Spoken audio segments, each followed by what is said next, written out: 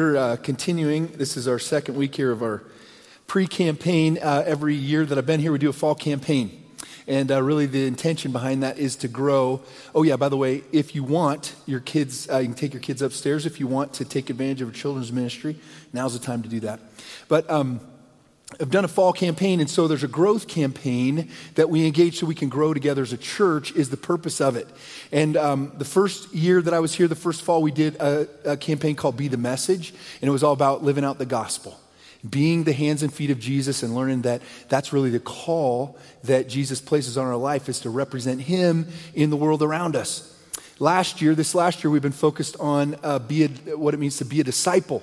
And we looked at those 4 chairs of discipleship that represent the 4 different calls of Jesus on our lives. The first one, to come and see, to check out who Jesus is.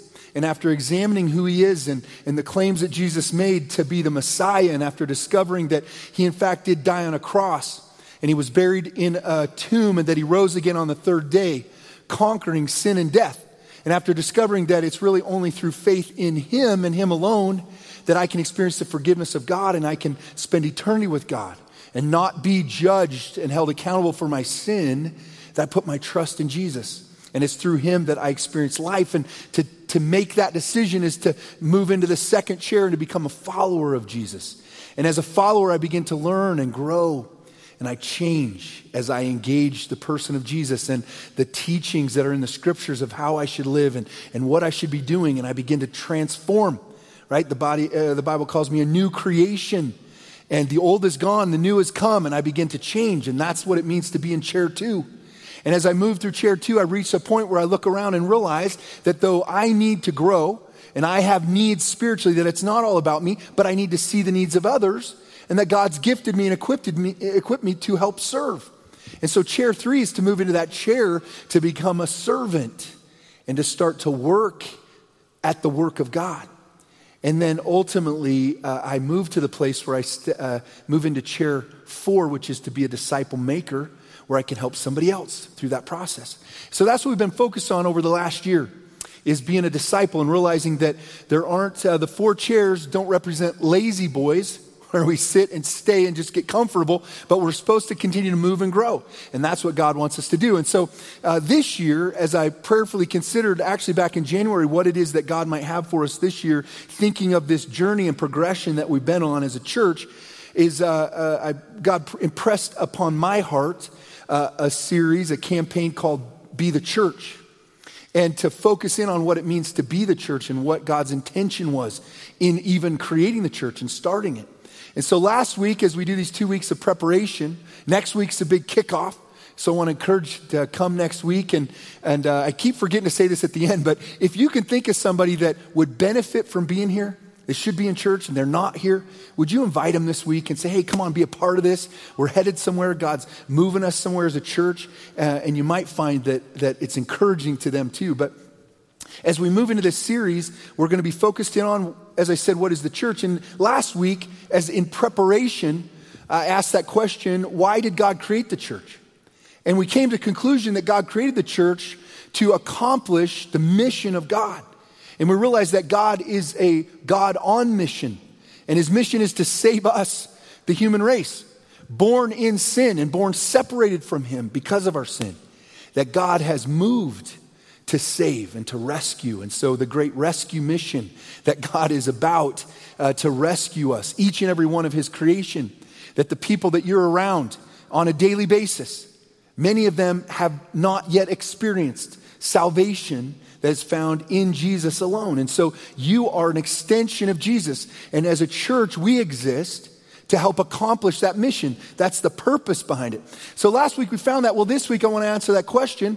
If that's why we exist as a church, to accomplish the mission of God, how do we stay focused on that? I don't know about you, but life is full of distractions.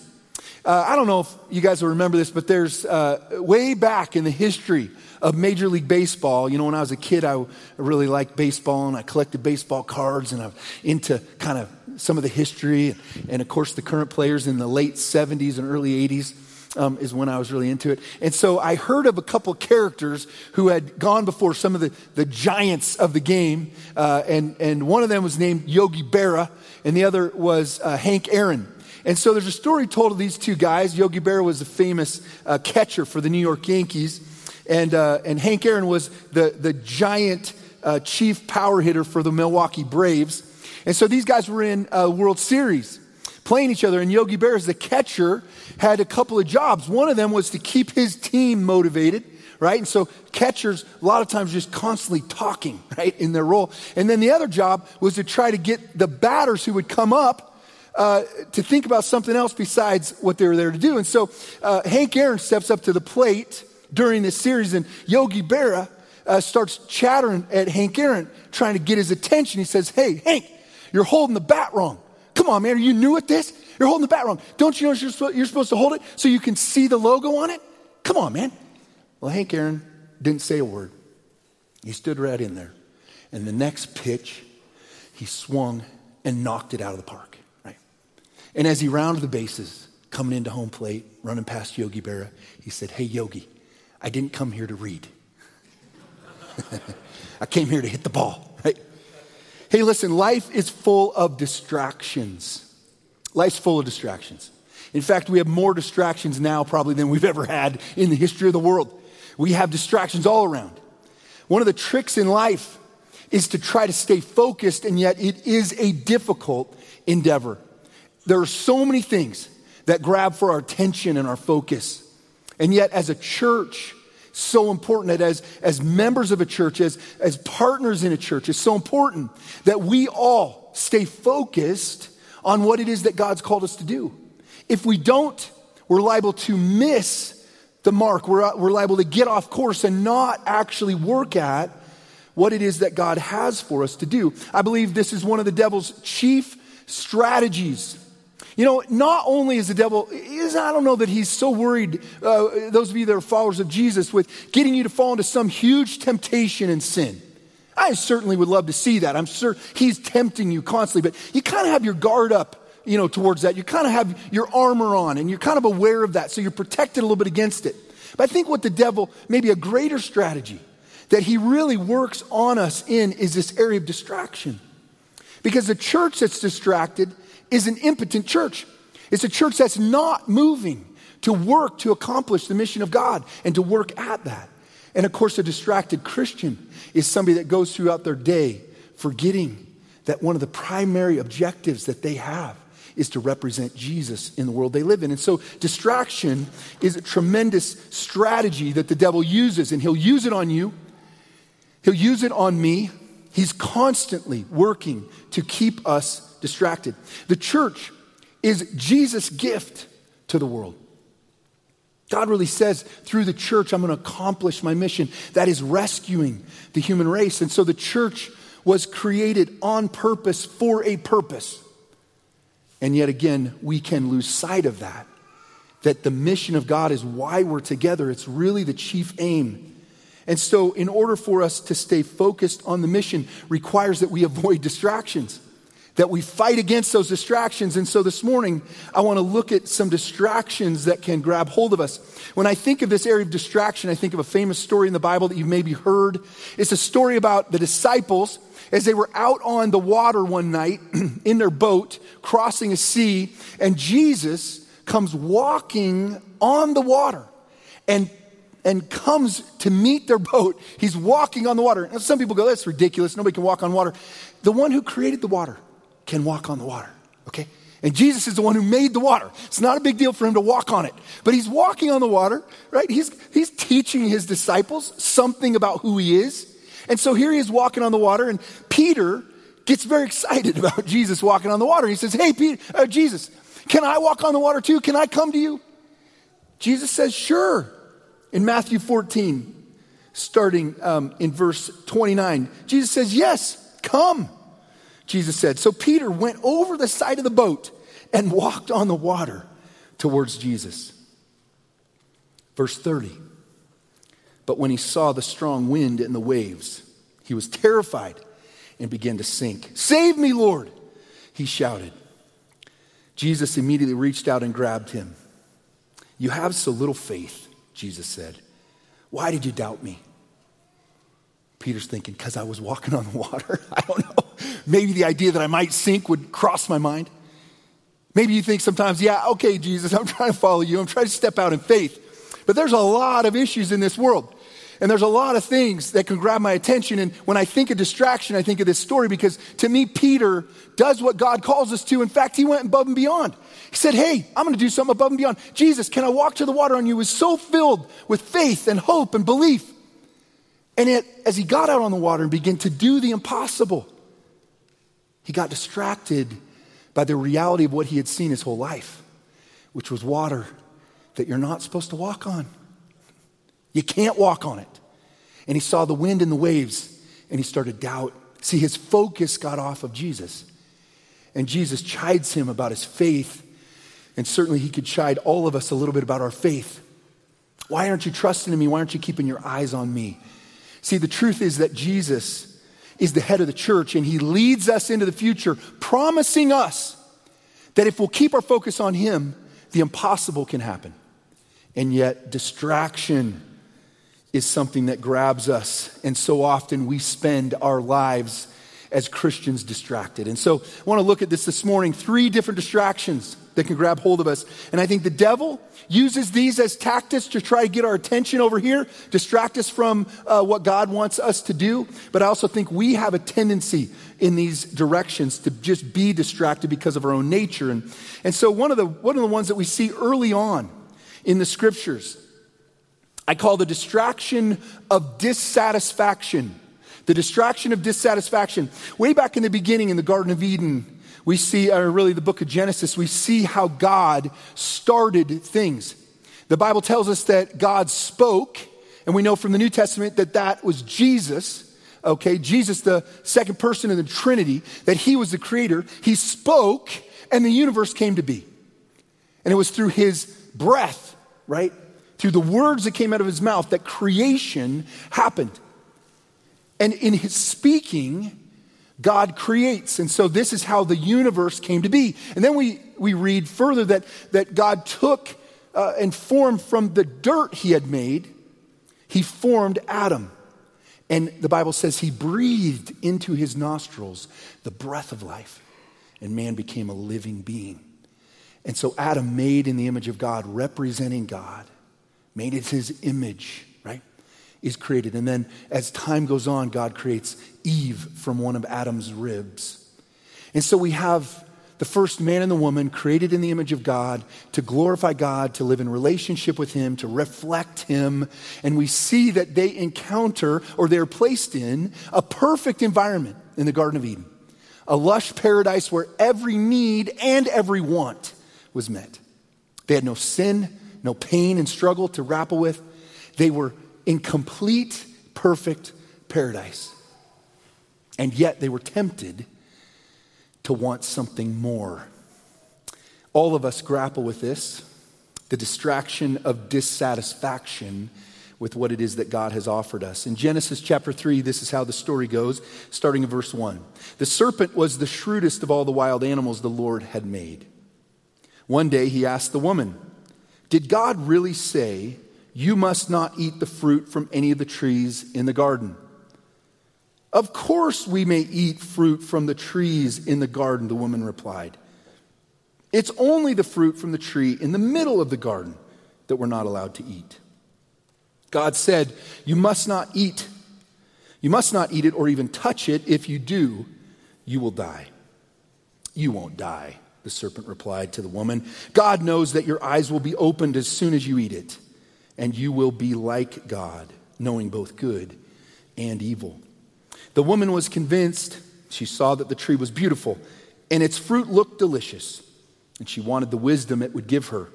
So she took some of the fruit and ate it. Then she gave some to her husband who was with her, and he ate it too.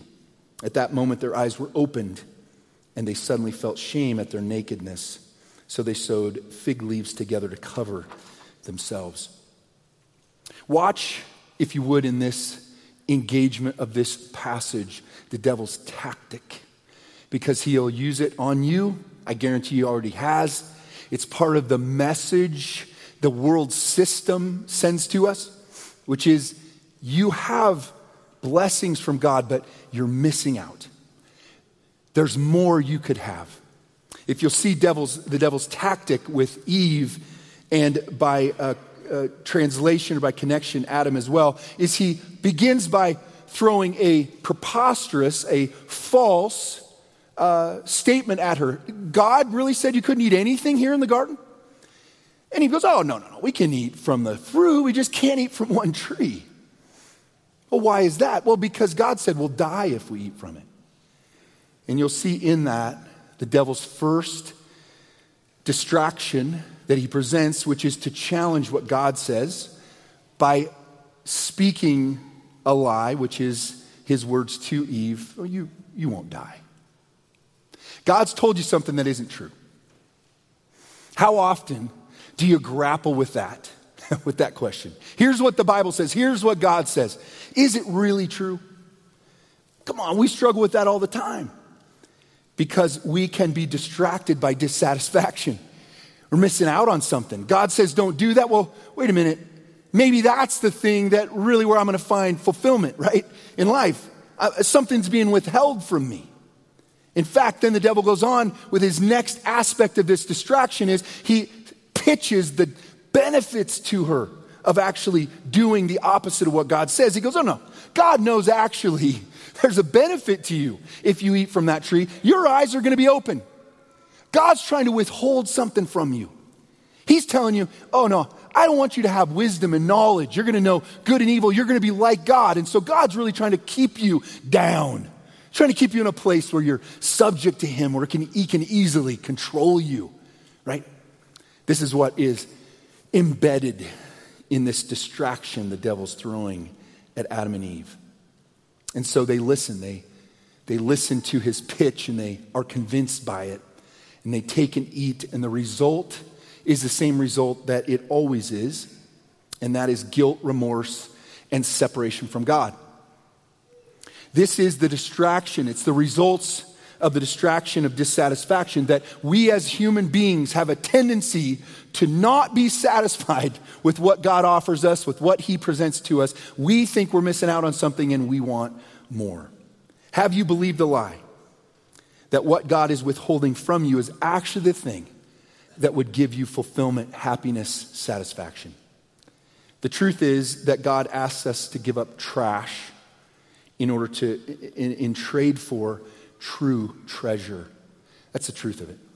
God's offering us life.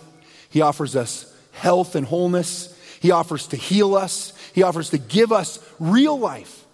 And yet we hold on oftentimes to the trash, which we get so attached to.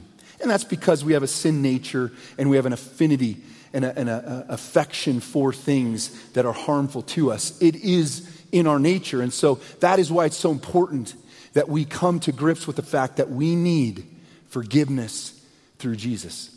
That we need our sin nature cut away from our beings. We need to be set free from that and made whole and released to live for God and actually experience life as God intended. Do you have a relationship with God through Jesus? Have you made a decision to trust in him? Have you come to the realization that you're separated from God by your sin and you're going to face judgment someday? You're going to stand before God and give an accounting for what you've done. And without placing your faith in the work of Jesus, his sacrifice for you, which God has done for you, he didn't ask that you get your act together and get your life cleaned up. He just said, I'm going to sacrifice myself for you so that you can be forgiven, so your sin can be paid for. Have you put your trust in him? I would urge you today not to leave this place until you have. God is offering you a relationship. Don't take the bait, the distraction of dissatisfaction that God's trying to withhold something from you. No. He's trying to give you everything. The second distraction that we can fall victim to, that we can get our focus on, that can take us off focusing on the mission God's called us to and the relationship that God wants to have with us, I call the distraction of subtraction. The distraction of subtraction. What is that, Pastor, you say? Well, here's what it is. In Malachi, we see an example of this. Here's what the principle is. That God asks things from me. There's no question that God asks you to sacrificially give up things in your life, okay? There's no question. To come to God is not just a process of getting, it's also a process of giving up. I'm not going to stand here and tell you that yes, you have great things to gain, but you're going to have to give up some things too. And so God, in the Word of God, God asks his people to give up, to sacrifice some of what they have. And the thing is that one of the distractions that we grapple with is the idea that when God asks us to give something up, there's going to be a deficit in our lives. That subtraction is going to leave us with not enough. Not going to have enough time, not going to have enough money, not going to have enough whatever. That if God asks me to give something, boy, if I give that up, it's going to be a subtraction in my life, and then I'm not going to be able to make it. And we wrestle with this. This is a real issue. I've wrestled with it. I'm sure you have too.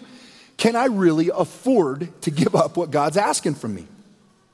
In Malachi, God is talking to his people about a problem that they have with this subtraction. See, God asked the nation of Israel in the Old Testament to tithe of their first fruits of what they would reap in the harvest. So they were agrarian culture, they raised crops, they raised livestock, and he said, I want you to bring in to the temple 10% right off the top of what you harvest, what you gain, what you get, the surplus, right?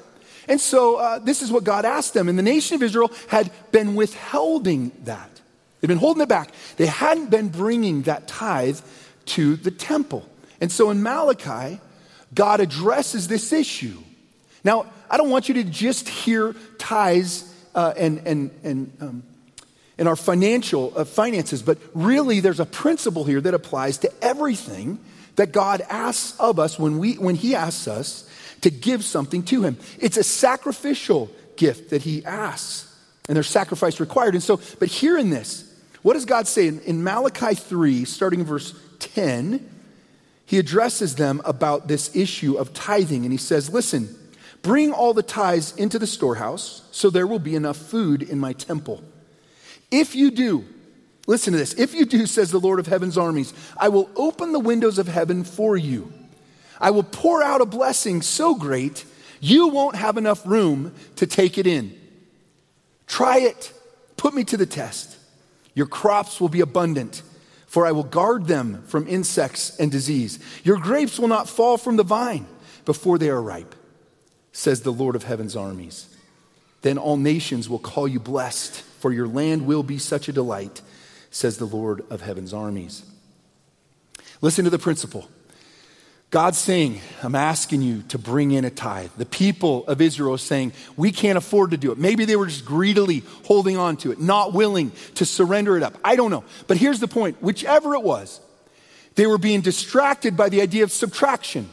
That if they gave up part of what they had, they don't have as much wealth. They're going to have a net negative in their life. And God goes, listen, test me on this. He goes, I don't work in subtraction and addition. That's not where I work. I work in multiplication. I'm asking you to make a subtraction from what you have, but I'm going to multiply back in your life. And it's going to more than fill in your life. Now listen, this is not a transaction. There's a brand of Christianity, a branch of what would be called Christianity that does this health and wealth preaching that says, hey, if you give a little bit, God's going to give you more. And you can gain wealth by just giving a little bit to God. That's not what we're talking about here. Okay, this from the Word of God is more of a relationship with the people of God that God has with them. He's saying, listen, you're attached to your stuff and you put your stuff in front of me. And that is hurting you. I need you to let go of some of your stuff. And now about you, but I have a tendency to get attached to stuff too. And sometimes God has to pry my grubby little fingers off my stuff because my stuff gets in front of him. And that's what's happening here. It's not about money. Okay? It's about a relationship with God. But God commands us to give to him time, talent, treasure, to give him a portion of what we have because that helps keep us focused. Listen to me. It helps us keep focused on him. The things that he asks you to give represent very little in your life. They're not the important things. He asks you to give up the things that can become a distraction to you, so that they don't become a distraction, so you stay focused on him. I don't want you to hear this morning that God wants your money. What he wants is your heart. And that's what is being talked about here. And the truth is that the distraction of subtraction is the way we think as humans. In our sin nature and our human nature, it's how we think about things. Addition, subtraction. The stuff I have, if I give it up, I have less. But God goes, no, you will have more. I'm going to multiply into your life. I'm going to bless your life. Somebody asked me between service, what are the things that multiply in your life? What are the things that God gives you back? Well, listen, Jesus promised that our needs would be met. So we don't have to worry about clothes and food, and right? I'll take care of you. The second thing is he promises to give us those things that we cannot find in this world apart from him. And that is peace. That's joy. That's belonging in him. Forgiveness. A clear conscience. These are the intangibles that God gives. And I can assure you, when you have those in your life, you have far more than you'll have if you have all the wealth in the world. And so we've got to learn this equation. Have you believed the lie that when God asks something from you, it's going to create a net negative in your life? That the things he's asking from you, if you give them up, you're not going to have enough. Well, if we were to go to church every Sunday, right, then we wouldn't have enough time. We need to do other things, right? We can't get everything done. If we were to get our kids to Awana on Wednesday night, well, then they won't get their homework done and there won't be enough time to get stuff done and they're going to suffer from it, right? If we get to life group, well, then we're just not going to have enough time. We just have too much to do. This is the way we think because we live in a world based on time and resources. I get it. But I'm asking you to consider for a moment this principle, that that's a distraction. For you to think that way is just a distraction. Hey, look over here. Look over here. So you'll miss what God wants to do in your life. He wants to bless you. He wants to build you up. And the things that are a part of what we're doing here as a church are a gift to you so that you can live a fulfilled life, so that you can grow. I've heard many people say, what do I have to give up to follow Jesus, right? And the truth is, it is the wrong question.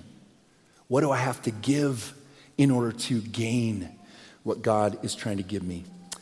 The devil can keep you focused on the wrong thing, and if he does that, he can take the thing from you that really matters.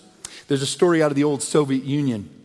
A man named Khrushchev who tells this story, was one of the leaders in the Soviet party, about a wave of petty theft that affected the nation, and to curtail it, they posted guards at all of the places of employment because people were stealing. And one of the timberwork factories where they dealt in lumber and wood goods in Leningrad, there was a guard placed in charge of watching that facility who knew the people there very well. He knew the people that lived there, and so he had an idea of the kinds of things they would do. And the first evening after he'd been posted as a sentry there to watch these employees as they left the building, ensuring they weren't stealing anything, a man by the name of Petrovic came out pushing a wheelbarrow. And in the wheelbarrow, he had a gunny sack. It looked kind of suspicious.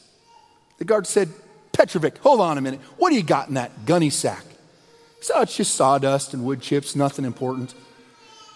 Dump it out on the ground. Let me see what you got in there. So he dumped it out on the ground. Nothing but wood chips, right? And so, okay, put it in the back of the bag. You can go. This went on for weeks. And finally, the guard gets so frustrated, so curious. He's like, I know you, Petrovic. I know you're stealing something. I got to find out what it is. And so one day as he's leaving the factory, he goes, listen, I know you. I know you're stealing something. Just tell me what it is, and I'll let you go. I just got to know what you're doing.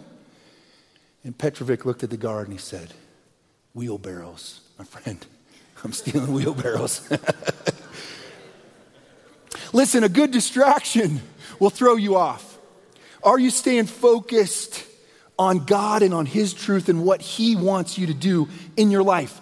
I can assure you that the distraction of subtraction is something that the enemy will use to keep you from doing what God is calling you to. The things that happen in the church, the things the church offers are really there to enhance your life, to help you as an individual and as a family stay focused on God. If you'll stay focused on God, you will find that you have more than enough time and resources. In fact, you might have more. I love the story of Chick-fil-A. You know that, the Christian, fast food place, right? Chick-fil-A starts and they go, the founder's a strong believer and he goes, we're not going to be open on Sundays. That's God's day. And doesn't mean you have to do it that way, but that's what his conviction was. And everybody said, you're never going to make it. You're not going to make enough money. All the competition's open 7 days a week. How are you going to make enough? Well, if you've been following Chick-fil-A, you know they're doing just fine, right? Doing just fine on 6 days a week. And so I just want to encourage you not to be distracted by subtraction and the idea that when God asks something from you, that it's going to create a net negative. It will not. You're going to have more in your life. The last distraction I want to look at this morning is the distraction of the past. I know not all of us have lived as long. I'm not old yet, but I can see it from here. And so, this age thing starts to affect us differently. And I have a tendency to think back to the 80s, the greatest decade ever. Go, man, how awesome it was in the 80s. Mullets, hair bands, right? It was great. Even my kids can appreciate the 80s, right? Actual creativity, new ideas. Okay, I digress. But here's the thing. We have a tendency to glamorize the past. This is a distraction. It's a distraction because the enemy would love for you, however old you are, to think about the past and glamorize it and think, boy, things were so much better then. God was doing amazing things. Oh, man, I remember that time in my life. As I talk to people and as I listen to myself talk sometimes, we have this tendency to go, I used to do. Back when I was in college, this happened. God did amazing things. I grew. Boy, back when I used to be involved, I used to do that. I hear that all the time. I find myself saying that all the time. Can I tell you that that's a distraction for us? Because the truth is God is doing something right now. He has not left the earth. I know we can get focused on the difficulties we're facing. The truth is the past is meant to build our faith. The stories of the past are there to encourage us to trust God in the present, but not to live there. We got to be careful of this. The nation of Israel had the same tendency in the book of Isaiah. The prophet Isaiah, under the inspiration of the Holy Spirit, is encouraging the nation of Israel in this regard. Saying, listen, I did some amazing things in the past. I did some miracles. I saved you, right? But he said, listen, don't get stuck there because there's something going on right now. In Isaiah 43, starting in verse 18, after recounting some of the amazing things God has done in the nation in the past, he says, listen, in verse 18, but forget about all that. It is nothing compared to what I'm going to do. For I'm about to do something new. See, I've already begun. Do you not see it? I will make a pathway through the wilderness. I will create rivers in the dry wasteland. God is saying to the nation, don't get stuck in the past. Those great things, those great days when God did amazing things are there to encourage you. But he said, forget about that. That's nothing compared to what I'm going to do now. And might I suggest to you that in a season of difficulty and struggle that God is taking us through, the entire world, we're struggling.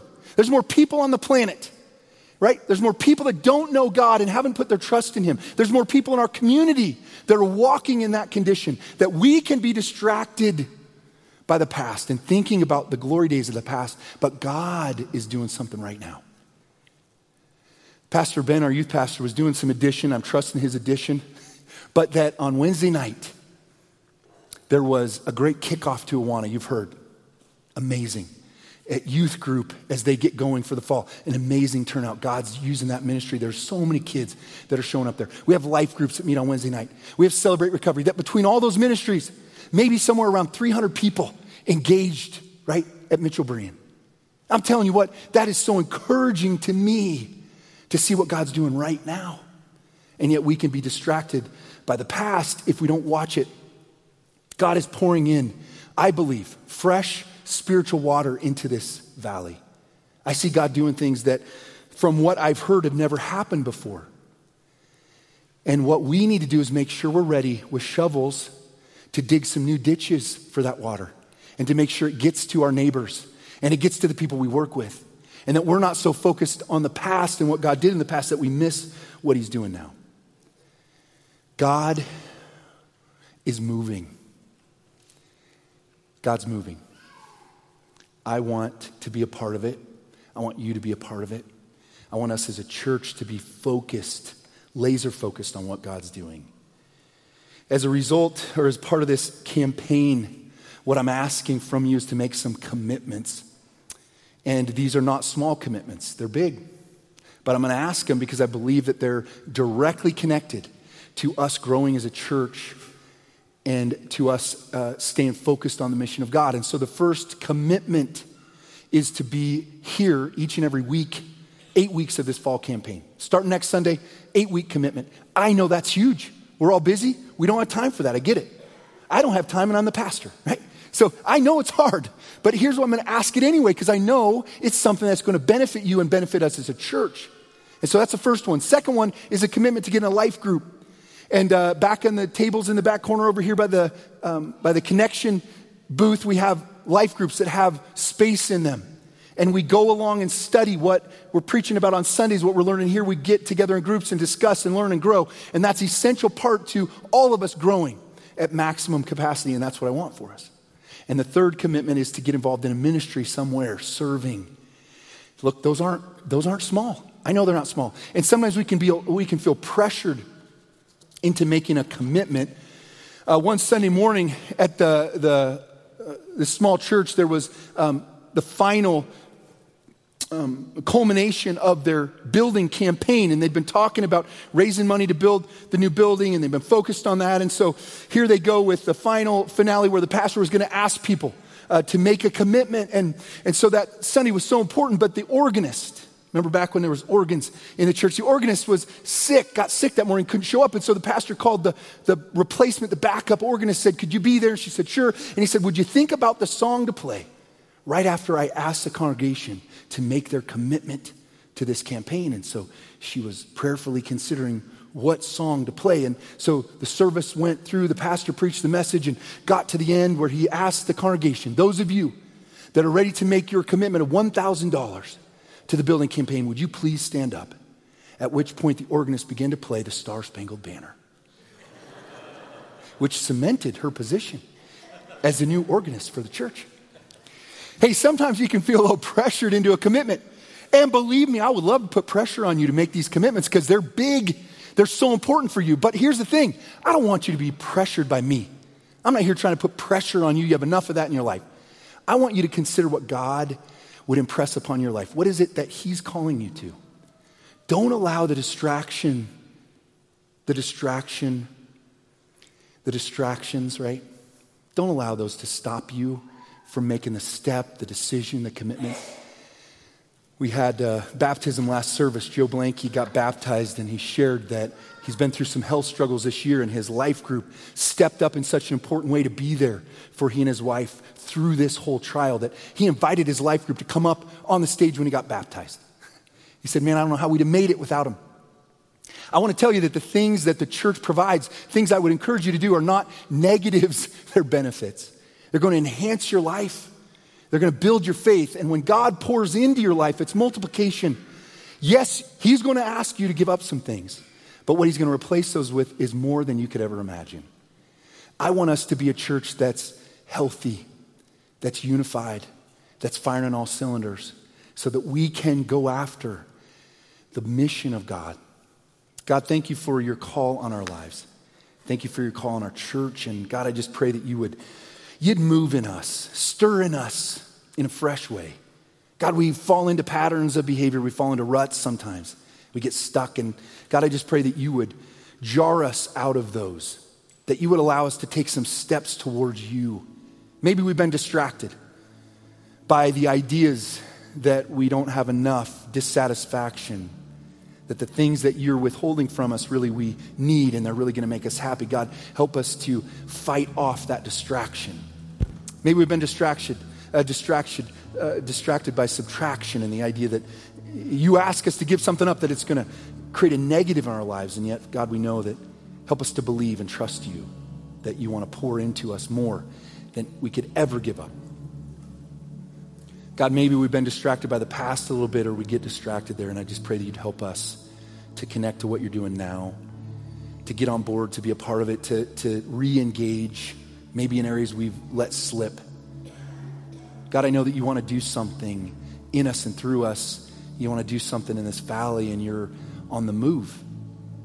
I pray that you'd help us as a church to move towards you, to fight off the distractions and stay focused. I pray this in Jesus' name. Amen.